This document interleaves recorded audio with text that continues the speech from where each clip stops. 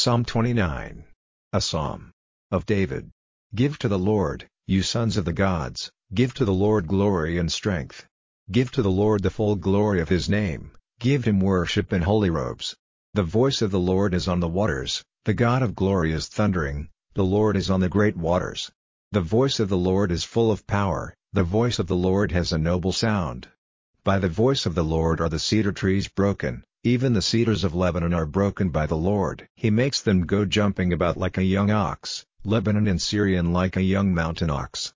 At the voice of the Lord flames of fire are seen. At the voice of the Lord there is a shaking in the wasteland, even a shaking in the wasteland of Kadesh.